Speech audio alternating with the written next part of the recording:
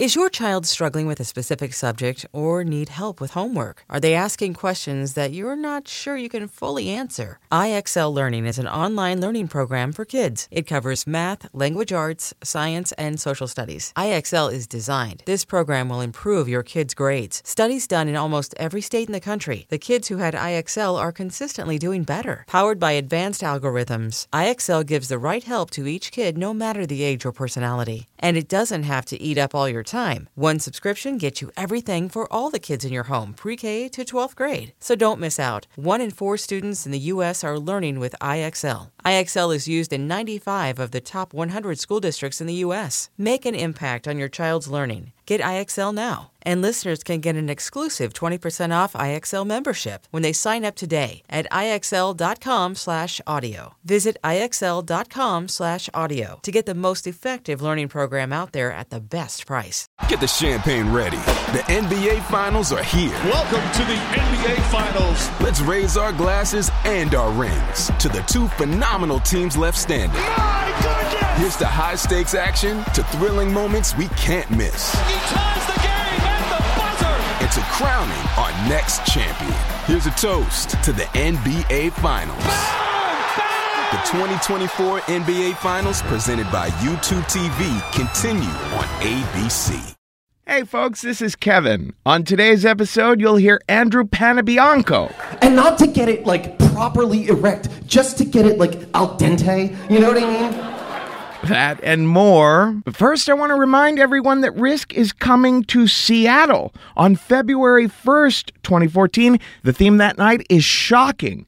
And we're coming to Dallas on February 7th. The theme is over the top. Pitch us your stories. Write to me directly at kevin@risk-show.com. Everyone in Seattle and Dallas, we want to give you the chance to get up on our stage. Now here's the show.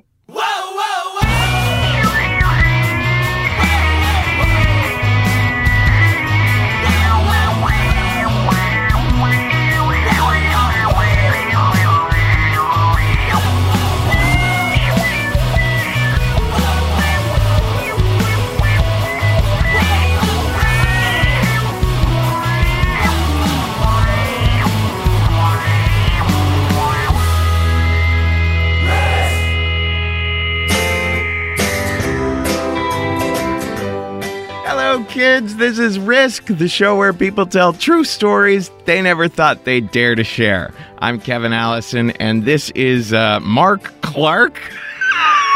I mean, now, why? It's not even a funny name. I don't know why I laughed. Mark Clark, God bless him. Folks, today's episode is called Live from Philly 4. We went down to Philly once again. We love the folks at First Person Arts, a wonderful organization they have down there in Philly. They put on all kinds of great shows. Jamie Brunson and James Claiborne always take care of us. And it was a truly lovely evening this time around. Featured one of those stories on our last episode, and here's 3 more today. We're going to start with Andrew Panabianco, a writer and storyteller down there. You can find him on Twitter at Fancy White Bread. Here he is right now with a story we call Al Dente.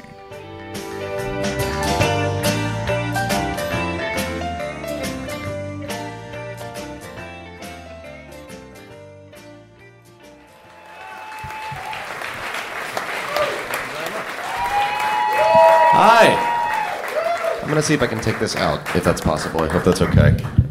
So there's some really intense emotional admissions tonight, really brave stories. I'm about to tell you a story about my scrotum. So, sorry, Dad. I was 19, a sophomore in college, and I was spending my afternoon in much the same way that I spent most of college, which is to say I was lying on the floor watching Seventh Heaven with my hand down my pants. Not for any particular reason, mind you. There was nothing masturbatory about this. Instead, it's more like a safety blanket. I've had girlfriends who, and I don't do this all the time. I saw a guy nod back there. Sir, you know what I'm talking about. It's not sexual.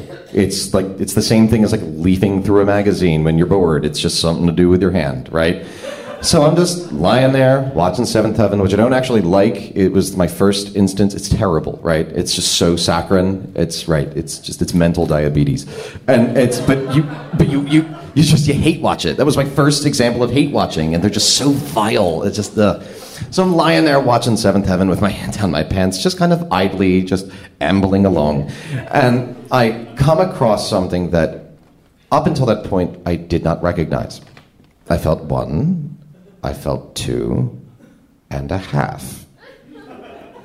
Well, more like 2 and like an 1/8, but still, I felt this kind of strange outcropping on one of my balls, and I was like, what the hell is that? I know this area. I've known this area for a long time. What could this be? And then like the dark part of my brain says testicular cancer. And I say, oh shit, I've got testicular cancer. Oh my God. And you have to understand something. You don't know me personally, but I'm exquisitely neurotic. So if there is even like the slightest notion that something could go wrong, my brain will take it and spin it out into an utter Greek tragedy, and it will befall me personally. So I go and I immediately pick up my phone and I call my father, who is a doctor, and he has been on the receiving end of my insane bullshit for 32 years, Dad. Thank you. And I say, Dad, and he goes, what? Because he already knows. He goes, what? And I say, Dad, I think I got something on my nut, and I don't know. I think I have cancer. And my dad goes, oh, Jesus.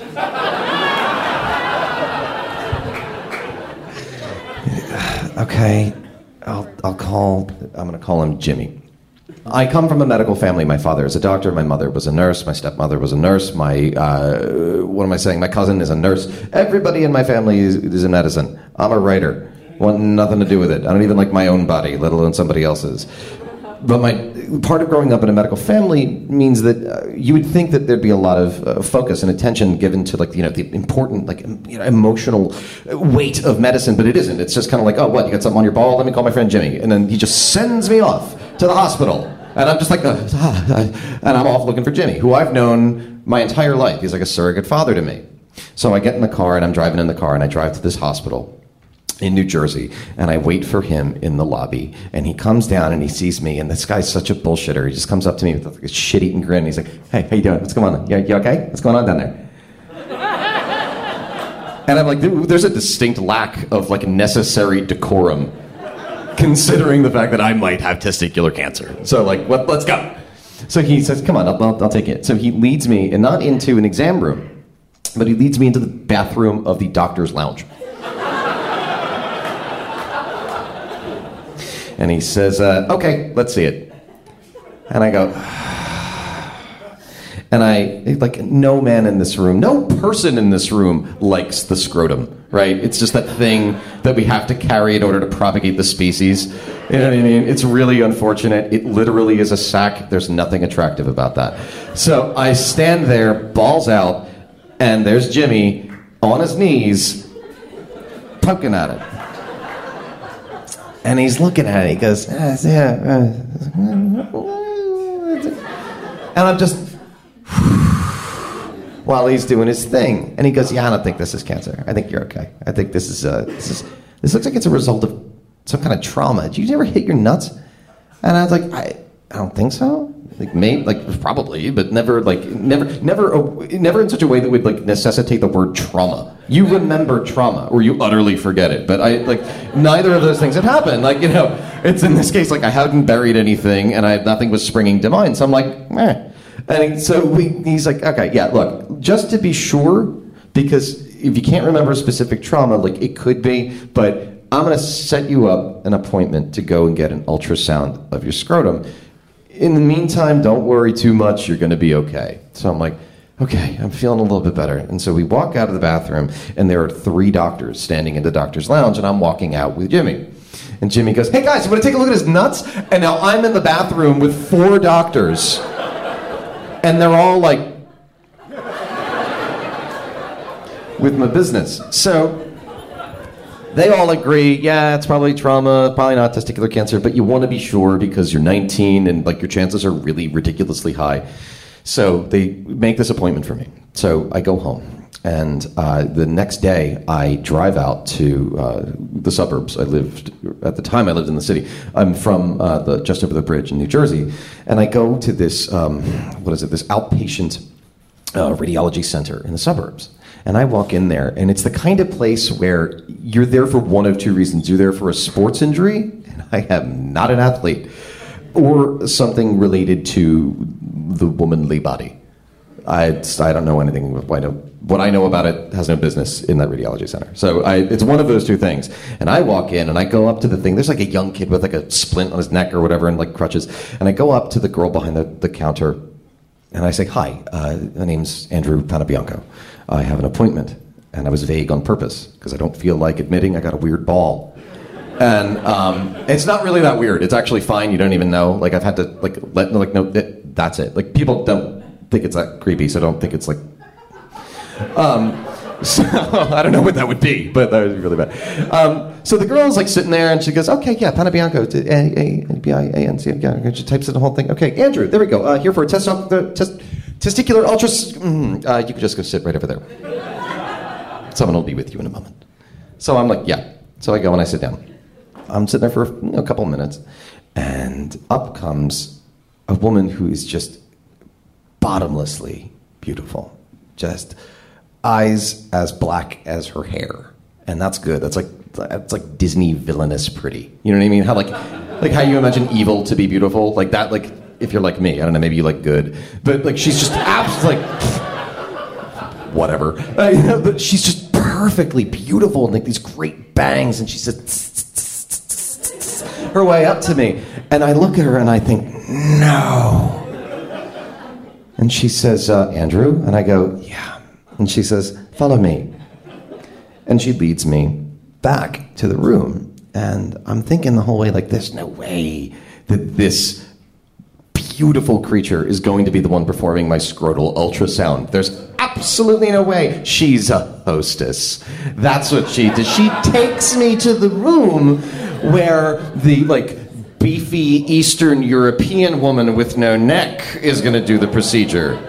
And I don't have to worry about it, but very quickly it's becoming painfully evident that this woman will in fact be doing the procedure. So she leads me into the room, and we engage in the most uncomfortable conversation that I've ever had in my life, where she says to me, okay, and very professionally, in the way that the medical professionals are. To them, you are work. You know what I mean? For me, it's my body. Like, this is the thing I wake up in every morning, you know? But for them, it's just, this is work. They do it every day. You mean nothing to them. You are simply another thing to be ticked off on their worksheet, right? She looks at me and she says, okay, so this is what we're going to do. I'm going to leave the room. And what I want you to do is I want you to take off your pants. I want you to lay down on the table. Good so far.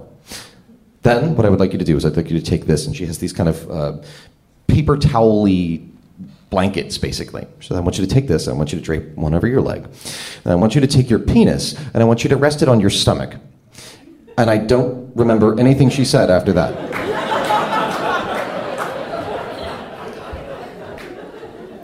Stomach? Like, it's fine. It's like, aesthetically, it's lovely. Stomach? Like, who the fuck do you think you're talking to? Stomach. You are in for a rude awakening. Because that shit ain't gonna happen. No. Stomach? And I'm not paying attention to what she's saying. She's just saying, your stomach. And all of a sudden, like, any fear that I might have cancer immediately evaporates. And I am returned to the general stasis of a 19-year-old boy, which is, holy shit, that girl thinks my dick is small. And she says, I'm going to go, bye. Okay, so she leaves. And I'm now left alone in a room. Now, gentlemen, you'll know this, perhaps ladies, you will too. The penis is like the human barometer. It reacts to pressure. And when there's very little pressure, barometer goes up. When there's tremendous pressure, barometer goes down. And in my case, my barometer was like a canned mushroom. It's like a mood ring that comes out of the middle of you, basically. And it had shrunk, down to like an acorn, just like a cashew sitting on 2 walnuts. And it's just not accurate. Like, I'm being shortchanged, literally, by this. And I can't let her see me like this, with this, like, gherkin penis. With my scrotum out, which is, like, the least... Like, that's not my best part. I got nice eyes, I got a deep voice. There are better parts of me that are going to offer her a handshake. And she's going to walk in, it's just going to be, like, tiny penis scrotum. And I'm like, what am I going to do? And I make a decision, and I can't believe I make this decision, but I made this decision. And I just...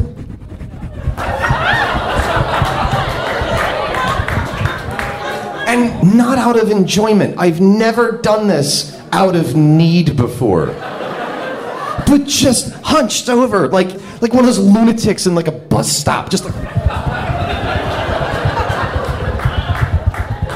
And not to get it like properly erect, just to get it like al dente, you know what I mean? You know? Where you're just kind of like, good, you know? And like that's kind of like, you know, just to get it in the neighborhood where she might walk in and go, not stomach, but not bad. So I like get it to where it needs to go, and I like jump on the table, and I take the towel, and I like wrap it around my body, and I sit on it with my ass. So like it's pressed down, you know, like the straight jacket for penis. And I just wait then. So like, what am I gonna do now? Like I just masturbated in a doctor's office, and now I'm just waiting with my balls out. And I'm so uncomfortable, and the girl walks in, and she doesn't even look at me. She just goes over, and she dims the lights.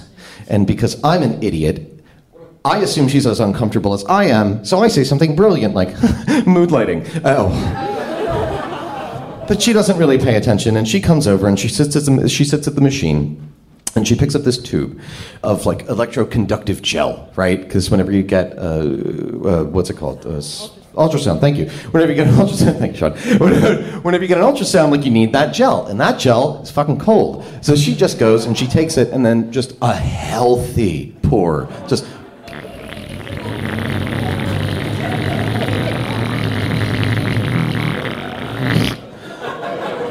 Like soft serve level onto my scrotum, and she picks up her little wand and just right into the thing. And she begins doing her little thing, right? Taking pictures, this, like that, right? And I'm lying there, and I don't know what to talk about. And I'm trying to, like, disappear from that place because, you know, there hadn't been trauma until that moment. And I'm lying there, and she's just moving it around. She's taking pictures, and she's saying absolutely horrible things like, okay, now press down like you're having a bowel movement. And I'm like that? And she's like, yep, like that. And taking pictures. And I'm just trying to go anywhere else in my head. And in that moment, I go back to my childhood. And I remember what the trauma was. When I was a little boy, I used to sleep, this is really weird, with a dowel rod next to my bed. Dowel rod, like a thin stick, right? You know it, right? Is that what it's called, dowel rod? Yeah. Just in case, like, you know, ninja fights should break out. So that I could, like, you know, fence them and fight, right? Because mom and dad would put me to bed, and then they would go and do whatever they do, probably, like, you know, regret having a child. And I'm left in the room to, like, you know, under the assail of many imaginary ninjas. So I've got this thing next to my bed. So they go to bed one night, and I'm, like, in there just ninjaing around, swinging this stick around. And I swear to God, I nail my left testicle hard with this stick, just... And it all dawns on me, like, that was it. That was the trauma. I don't have cancer. Yes! No! Because I'm stuck in this room, and now the only thing on my mind is, how the fuck am I going to get out of this room? Meanwhile, the gel, the ocean of gel that had been on my testicles has melted all over my body because I run hot. Just, you don't need to know that. That's just the thing about me. I run hot. Always hot, never cold. That's how I roll. But it melts, and it melts, like, everywhere. Like, into, like, the parts of the body that are not necessarily as unattractive, but at least, like, a strong second place. And, it's just down into, like, the gully of my butt, and just, like, everywhere, and, like, under me, and it's just terrible. And she's doing this whole thing, and finally she gets done. She gets up. And I guess I had melted more than most people melt, because she gets up and she looks at me and she goes, oh, okay, I'm going to let you clean up, and I'll meet you outside. So I'm like, thanks. So she leaves. And I have to get up and literally like peel myself off this like sticky, gross bed. And there's this pile of paper towels there, but they're like cheap hospital paper towels that have no absorbency whatsoever. So I'm there like trying to towel myself off here with my like pants off, dick out, just cleaning myself off here. And it's really hard to dry a jelly scrotum. So you have to like hold it like you're unfurling like some kind of like official message from medieval times, and then just... So I'm just trying to, and it's all like spreading around me and drying there, and it's just like, it's gross. I'm just covered in this stuff, and I'm like making this huge mess, and I clean off the bed, and by the end I've got this like giant pile of like jelly, gross paper towels. And I'm like, what the fuck am I gonna do with this stuff now? And I look over, and the trash can doesn't have a bag in it, and it's rude to just put them in there, and I don't know what to do, so I'm like, what the fuck? And I look over, and on the coat rack is one of those like disposable gowns.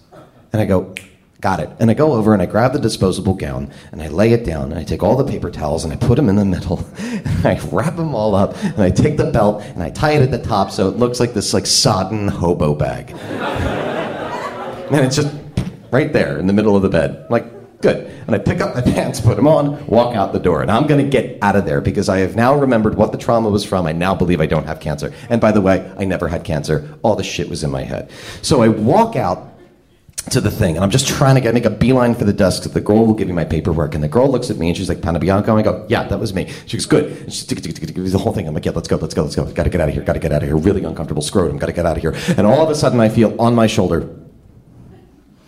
And I turn around and it's the goddess. And she's holding the sodden hobo bag. And she says, I think you left this. And I search my mind for any response. And the best I could come up with was, no, that's for you. And I got the fuck out of there. Thank you.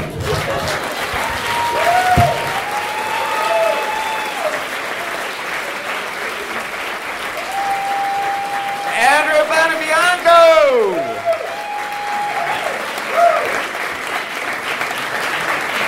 At least he was able to get al dente.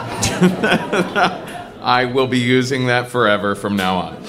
Our next storyteller is a good friend of mine. She is actually a teacher at the school that we started. The sister company of Risk is the school, The Story Studio. You can find us at thestorystudio.org. We do one-on-one training over Skype. We sometimes come to town to do workshops. So look us up. She is a wonderful storyteller. She has toured with The Moth. She has her own storytelling show in New York called Barbershop Stories, where they go from barbershop to barbershop around New York City and tell stories. That's at barbershopstories.com. Please welcome to the stage Dawn Fraser.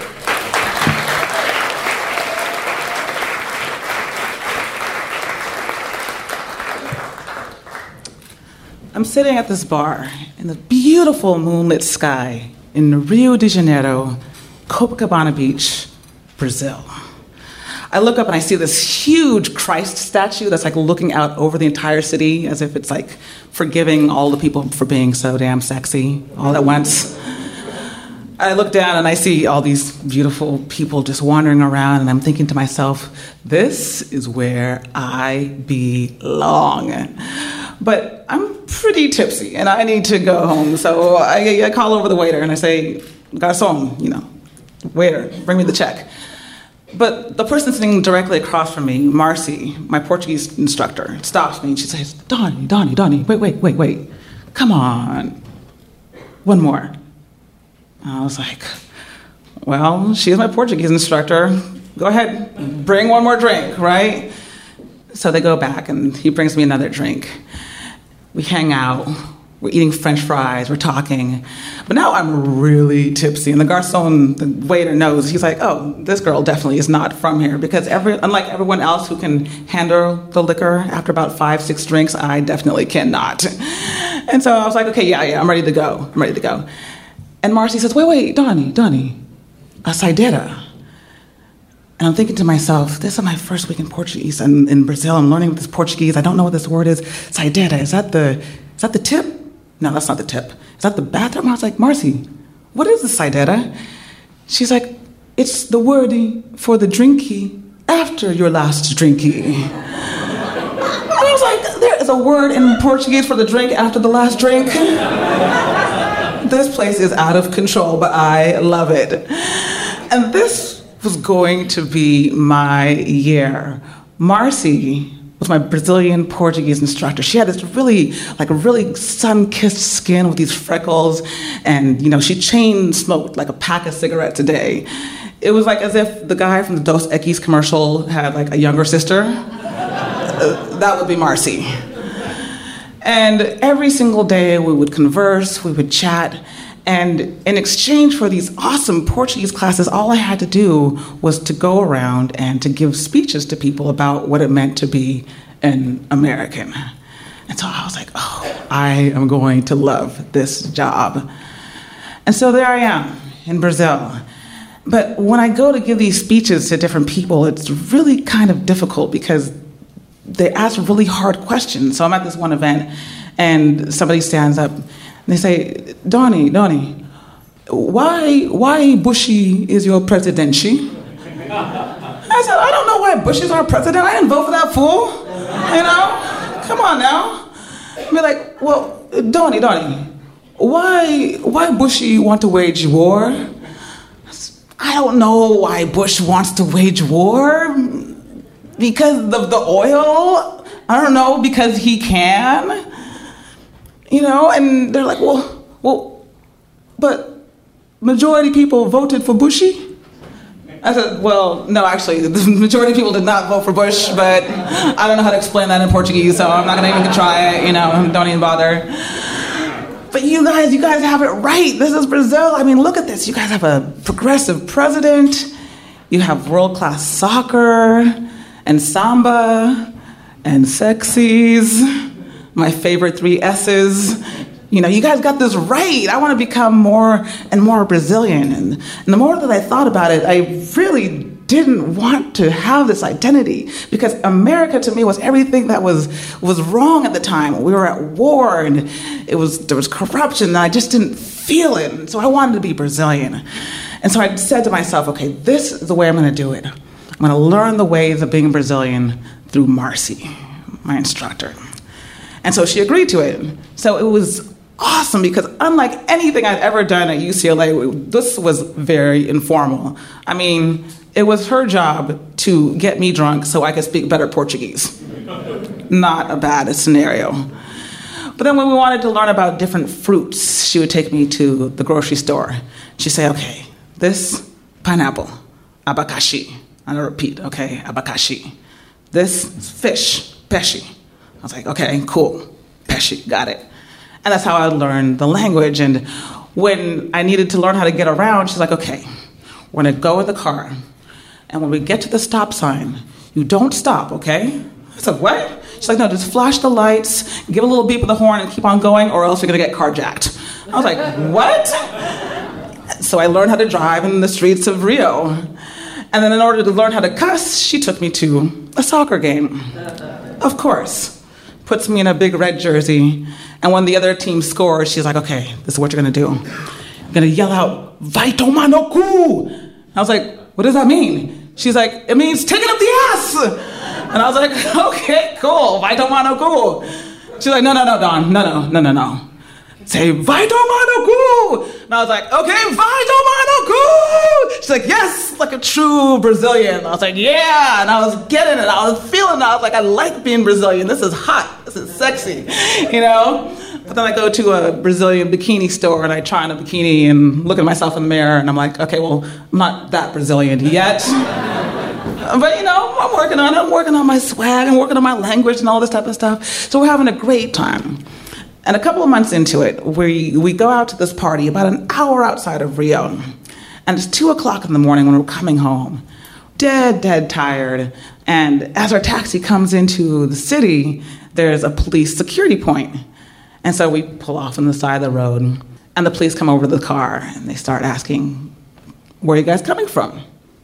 And Marcy answers, oh, we're just coming from a party outside of town, just having a good time, just trying to get back home.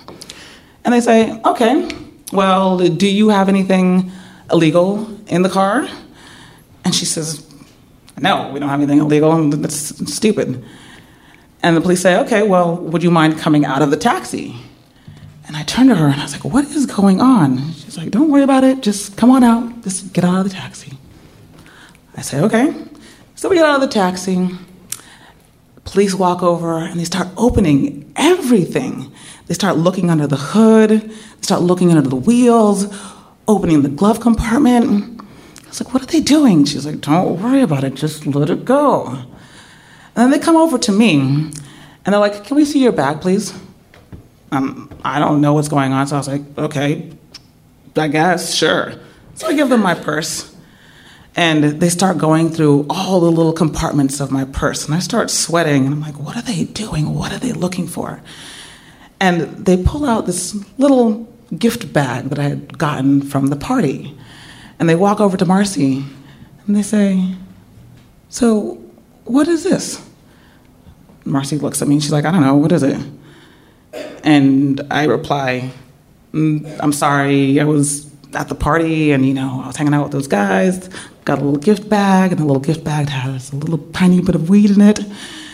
And she says, what? I was like, I'm sorry, I don't know, I'm from San Francisco, this isn't cool here? She's like, no, it's not cool here. I'm like, okay, my bad, what are we gonna do?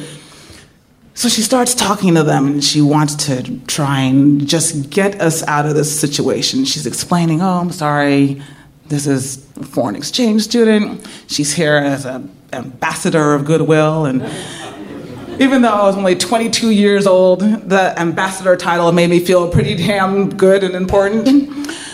But the police decide to take this as a sign that, she's American. Nice, interesting. So they come over to me and they ask, so is this your weed? And I say, no, I'm sorry, it's not. I was taking it from the party to, some other people in Rio. My bad, And they say, okay. They walk back over to Marcy, and all I hear is, bop, bop, bop, bop, bop, bop, bop, bop, bop, bop. And I was like, what is going on? And Marcy comes back over to me, and she's like, what are you telling them? I was like, I don't know. I told them it wasn't mine. I told them I was like, this is somebody else's in the city. She said, well, now they think que você é traficante, that you are a drug trafficker. And I was like, what do you mean? I'm not no drug trafficker. She's like, well, that's what people do if they're taking drugs from one place to another. I was like, oh my God, are you freaking kidding me? No. Look, can you please talk to them? Just get us out of the situation. This is not good.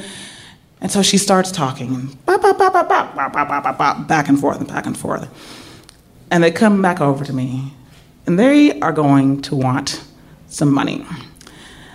I have been in Brazil now at this point for about 7 months, living off of rice and beans and basically nothing, so I could stay for as long as I possibly can, because I'm still trying to be Brazilian, right? But I have no money, and I've severed all my ties with all my American friends because I wasn't in Brazil to learn English. I was in Brazil to learn Portuguese. And so I don't have any friends. And she's like, well, you need to make some friends right now, because if you ain't got no money, you're not getting home. So I call up one friend who I had met on a study abroad program. And I was like, go to Lauren's house. Maybe she'll be able to help you. It's 3:00 in the morning, but we'll see. And so she jumps in the taxi and she leaves to go to Rio. And I'm sitting there, hostage by the Brazilian police on the side of the road, waiting for my Brazilian Portuguese teacher to come back for money for the police so I can be let free. And I'm like, oh, crap. How did I get myself in this situation? And so I'm just pacing back and forth on the side of the road, pacing. And I'm like looking at these police officers, and they're not much older than me, but they're carrying these AK-47s. I don't know where the hell I'm at. This is not a good situation. It's 4:00 in the morning, and now it's 5:00 in the morning, and I don't know if Marcy's coming back for me. And so the police come over to me, and they're like, look, we're going to have to take you to another spot because, this is taking a long time. And I said, wait, hold on a second. You told my friends we're going to meet them at this spot. You told me that you would not leave. You promised me, like, do not leave, do not take me from this place. They said, no, look, we've spoken to the taxi driver and your friend. They're meeting us at this other location. And I'm like, okay, I guess I have no other choice, right? So I sit in the back of the police car with these huge AK-47s and these 6 police officers. We drive somewhere, and then they stop, and I get back out of the car, and I'm pacing. It's 5 o'clock in the morning. And finally, I'm thinking to myself, you know what? I can't even get any type of reality stardom out of this because, Locked Up Abroad is not on the air yet. This is like a lose-lose situation if they do not come back for me, okay? Finally, it's 6 o'clock in the morning, Marcy comes back. She walks over to one of the officers. She gives him the cash. I look over, they give me a nod, and I go back to the taxi where Marcy and I had originally been 4 hours earlier on our way back into the city. And I'm mad, and I'm so aggravated.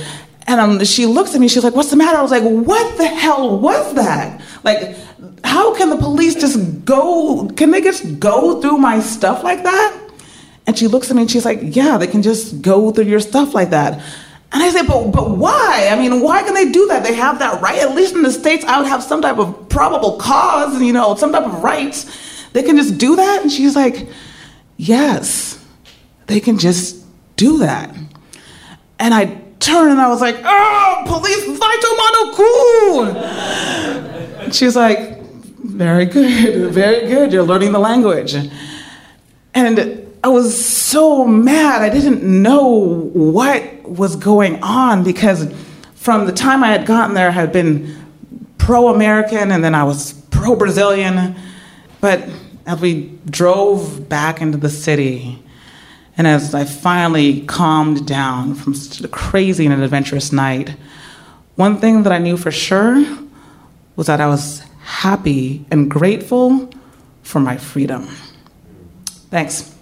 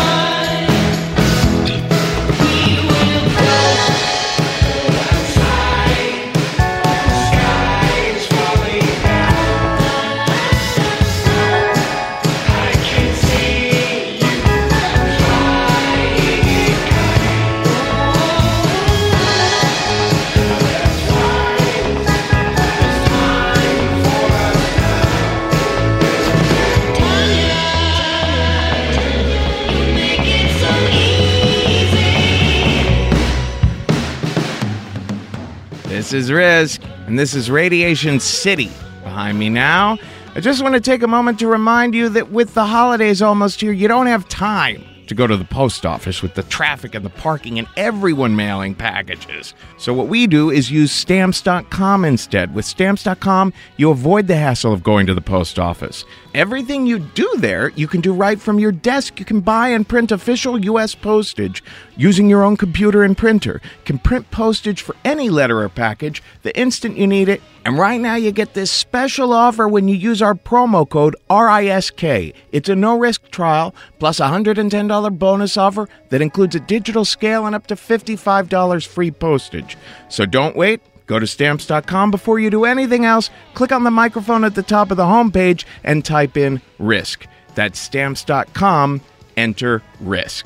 Our final story today comes from the lovely Katie Sampson. She may have to get around in a wheelchair, but she sure as hell gets around. She's told so many unforgettable stories for the First Person Arts organization down there in Philly, so we're just thrilled to finally have her on the show. Here she is now. This is Katie Sampson with a story we call The First Time Again.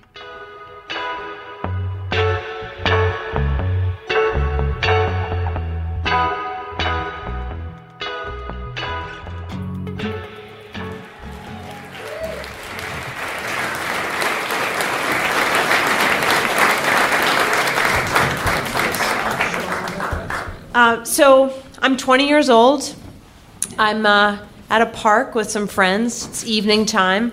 I'm on winter break from college, my sophomore year, and I'm home with some friends. And we go to this park, and we decide to go sledding. I jump in a sled at the top of the hill. I hit my first jump. There's two guys sitting behind me, and we lose control of the sled. I let go, and I fly through the air, and I land right on my neck. Snapped. It snapped. And I instantly knew that I had broken my neck. And the paralysis was instant, to the point where I had been freezing my ass off on top of the hill, and this warmth flows through me. And the paralysis was instant to the fact that I fell at the top of the hill, and I slowly felt my body floating all the way down to the bottom because I couldn't feel my body hit the ground repeatedly, time after time after time. I landed on top of a friend, and I said, "I can't move. You need to go and get someone." And I sat with another friend holding my hand. The ambulance came. I was driven to a nearby helicopter, and I was flown to Jefferson University Hospital here in Philadelphia, where they performed a spinal subluxation. They fused the bone from my hip to my neck, 3 inches of titanium. I spent the next 6 months in a rehab hospital here in Philadelphia, one of the best rehab hospitals in the country, McGee. 2 years later, I'm actually back at college. But it was one of those situations where I had slowly made these milestones. I had been through learning about having the disability, figuring out the wheelchair, learning how to transfer myself, bathing myself, all of these things. And I was back at college in my last semester without my mother. Because you see, my mom had come back to college with me. And it's not the type of dream that you envision for yourself as a young college student, especially when it comes to sex, drugs, and rock and roll. And all those things had happened for me prior to my time having my sledding accident. And it was one of those situations where I really wanted to experience my senior year without my mom. I was a selfish 22-year-old kid. And so we decided to hire a friend to come and live with me as my roommate, as well as she was a nurse. And she was a little bit younger, and she knew that she had to sort of stay out of my way a little bit. So things were starting to fall into place as far as all of these little milestones my senior year. I had gotten back involved with sports. I had been a lacrosse player my freshman year. My team had won the national championship. The team had brought me back as a student coach. We won the national championship again. I had decided to take a modern dance class in a wheelchair with 30 freshman football players, which was terrifying and awesome.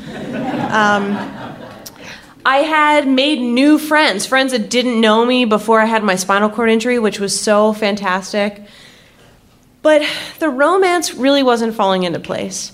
And, I had a successful career romantically. When I was 12, I had my first kiss with my summer sweetheart on the beach in Westport Harbor, Massachusetts. We swapped some saliva. I think there was a boob grab over the bathing suit. I shouldn't really say boob. It was more like mosquito bite or like a tablespoon of mashed potatoes that he was feeling there. I don't know. Cut to like late teenage years, my losing of my virginity happened on summer vacation with my family and my grandparents, with a week-long stay at a resort in Florida, to which at the end of the week I had been having sex with our waiter. And my grandmother asked my grandfather how much we should tip the waiter, and he says, "I think Katie already took care of that." Yeah, so that happened. My freshman year of college, I had an altercation in a dorm room with a young man in which I was performing a sexual act and the fire alarm went off, and I was just so embarrassed because I couldn't do the act on the rhythm with the fire alarm, and then I started doing it on the rhythm against the fire alarm, and it just wasn't working with the fire alarm, if you know what I'm saying. So that just didn't go as well as I had hoped. But when I was in rehab, I remember all of these times where I had a friend that had sent me a book called Enabling Romance, for those times when you are in a wheelchair and you want to, get your groove back. I remember my physical therapist slipping a VHS in my room at one point and having to sit through these painful videos, black and white videos of men in wheelchairs having sex with their wives or caregivers, who knows. But there was no women doing those things. There's no women in wheelchairs. And so that was really confusing to me. But I don't know, I just thought, it wasn't going to happen. Or worst case scenario, if it happened, something really awkward would happen along with it. I'd fall out of my chair, or the guy would wimp out or something. So homecoming weekend, I'm with some of my best friends that are back visiting on campus. And we decided to go to a kind of keg party of sorts. And I have to mention this because I think it's really significant to this story. I have a friend who has his doctoral in disability studies, and he has this theory about people who've suffered a spinal cord injury and their recovery in social life and cultural life. And he says that for every year post-spinal cord injury, you increase your age by 4 years. So the first year you have a spinal cord injury, you're 4 years old. You're brought down to almost an infant level. The second year, you're 12. The third, math, you're 8. I was told there'd be no math tonight. 8, right, 12. So I'm going into my third year, 12 years, right? Okay, we're back. I'm in my early adolescence. I'm I've sent mom home. I'm with my roommate/nurse. That's pretty cool. I'm out with friends. I'm going to do something dangerous. So we go to this party, and I'm reconnecting with people, and I see this guy from across the room that I recognize. And his name is Sam, and he had graduated a few years before. And we start talking, and he's very funny, and yet I can tell that he's kind of the goofball of his friends, and they're coming up and hugging him and saying hey, how's it going? And he's asking me questions about lacrosse and about coming back to college. And then at some point I realized that I have to get out of this dormitory and be carried out, because the more the night progresses, the less sober people in the party are. And public safety on campus did not want me in houses late at night in case there was a fire. So I was not only a fire hazard, but I was kind of like the party downer at times. It's we got to carry the girl in a wheelchair out. Don't no one get too drunk tonight. So he volunteers to actually pick me up and lift me back up out of the house. And then he asks if he can walk me home. And I remember my best friend was there, and she's giving me the stink eye, I don't know about this. And he says something just so incredibly charming. He's I can take care of her. I got this. And so he walks me back, and I'm blabbering, nervous wreck, because I I still don't have it in my mind that anything's actually going to happen. Like, we're going to have this sort of, like, hug goodbye, this awkward hug where he's going to come down with, like, one arm and give me a little pat and send me into my apartment. And then we get back, and I live, like, 3 houses down practically from where this party's happening. So it was a short walk. And I'm sort of just figuring out how I'm going to say goodbye. And he's, like, asking me if he can see my apartment. And I'm like, did I just fucking Jedi mind trick this guy? Like, what is happening? What is happening?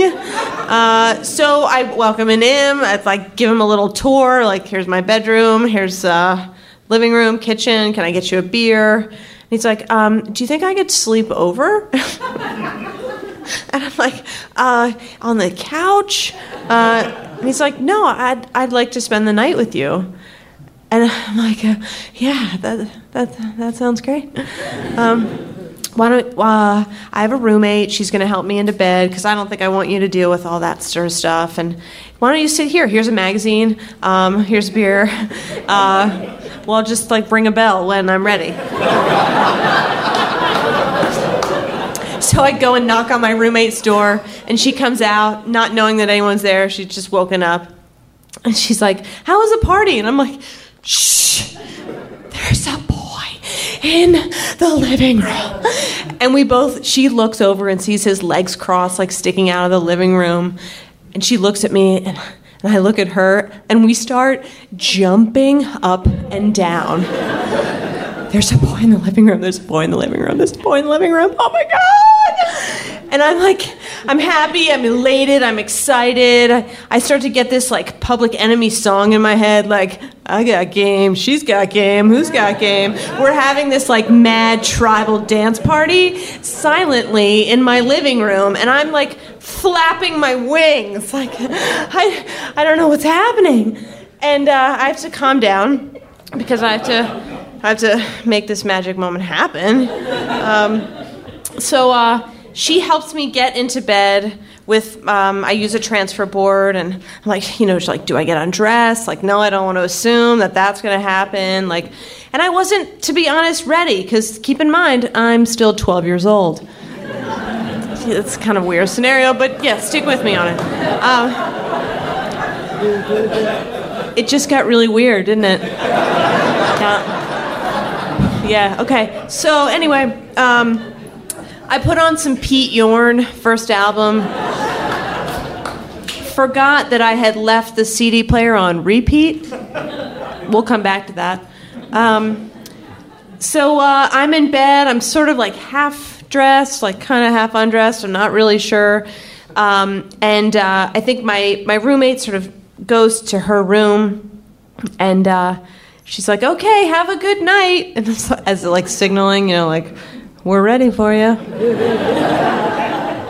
So he kind of gives a little knock and, walks in, and he's like 6'5" and tall. He's really tall. And he's got red hair and like kind of scraggly beard. And I'm like really seeing him for the first time, like in my fucking bedroom.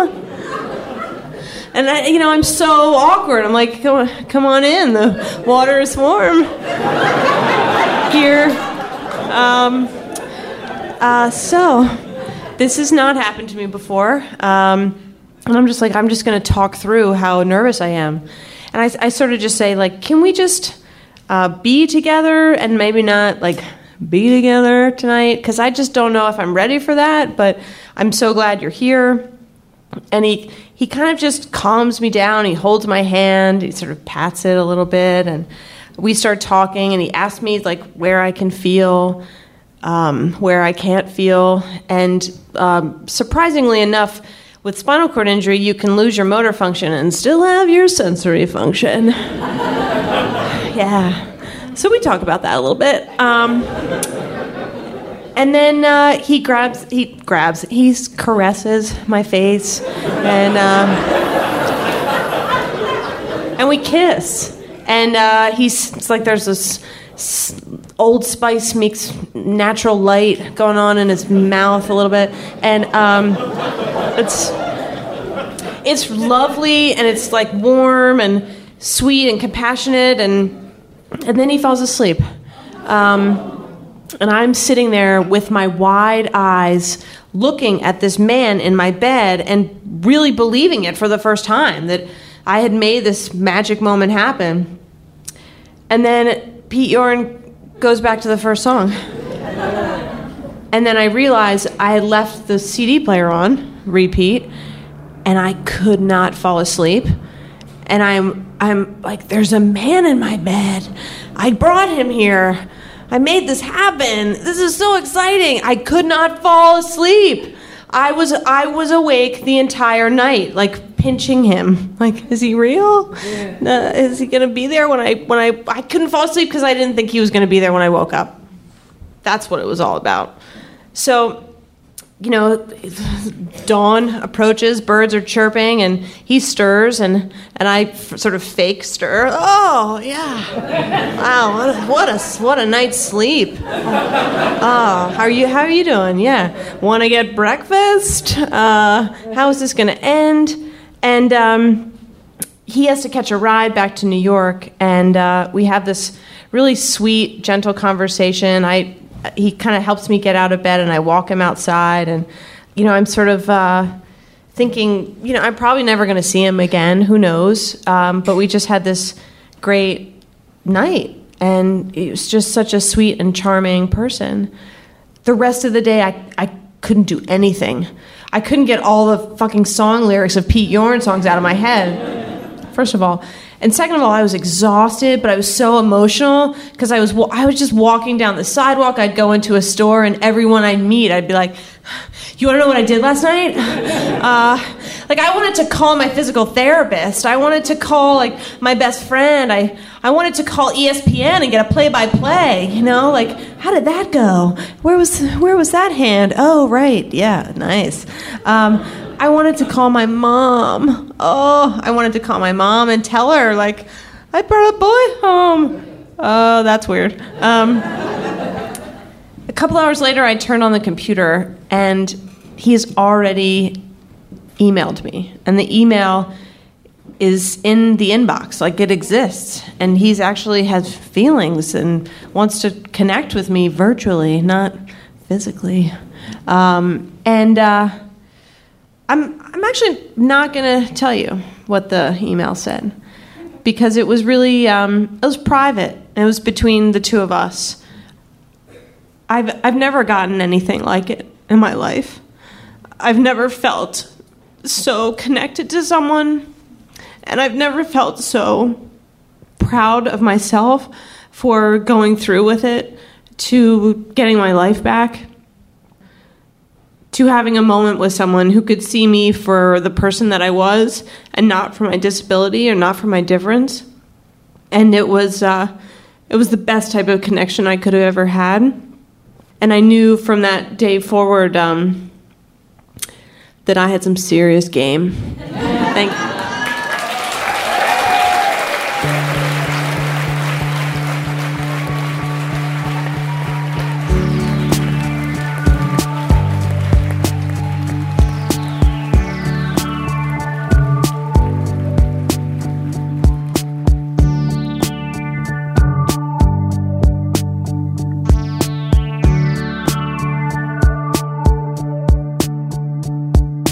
One more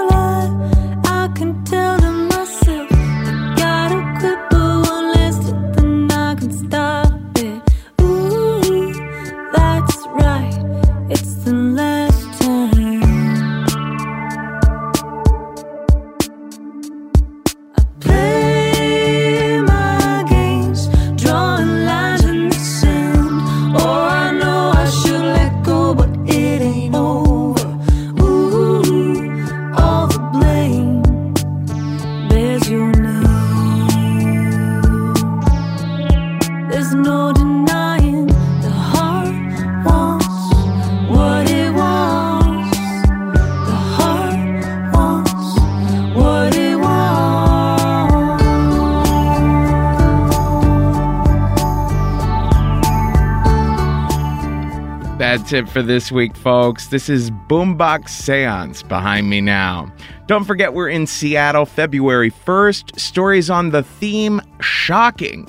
Then Dallas on February 7th, and the theme that night is over the top. People of Seattle and Dallas, send me your story pitches at kevin@risk-show.com. Meanwhile, in New York and LA, our next live shows are on December 19th. In New York, we'll have Melina Williams, and in LA, we'll have the genius James Adomian, as well as Satya Baba from TV's The New Girl. Find out more about our live shows at risk-show.com/tour. Hey, if you want to get someone in your life an unforgettable gift for the holidays, how about some one-on-one storytelling coaching sessions over Skype with me? Everyone loves those sessions. I know I do. And you can go get them as well as gift certificates. Since I was a little goddamn boy, I have said certificates. Get gift certificates for all of our workshops at thestorystudio.org. And don't forget, Risk is listener supported. If you want to get us a gift for the holidays, get yourself to MaximumFun.org/donate. We are a proud member of the Maximum Fun network of podcasts, and the way to help us stay alive and keep this thing running is to go to MaximumFun.org/donate and become a member or make a one-time donation, and be sure to earmark your contribution for Risk. With all that said, folks, today's the day. Take a risk.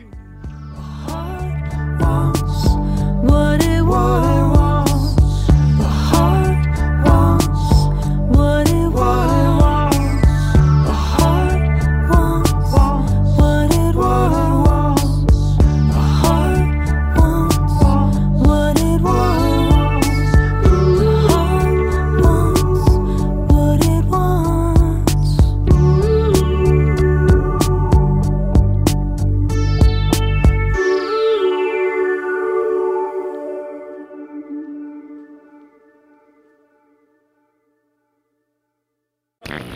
Ooh, vanilla. Chocolate.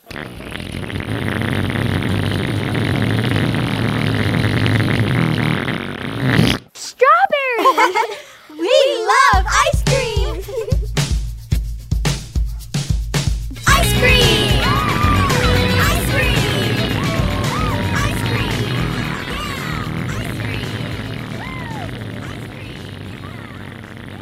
Okay, I'm going to let you clean up, and I'll meet you outside.